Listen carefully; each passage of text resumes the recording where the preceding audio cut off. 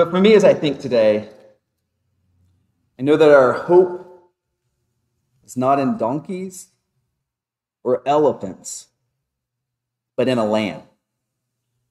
The Lamb of God.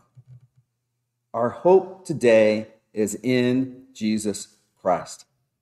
And if we want true change in this world, the way that we are going to get it is not through a ballot box, but through the followers of Jesus Christ, living radical Christ-like lives. That is the source of true change in our world.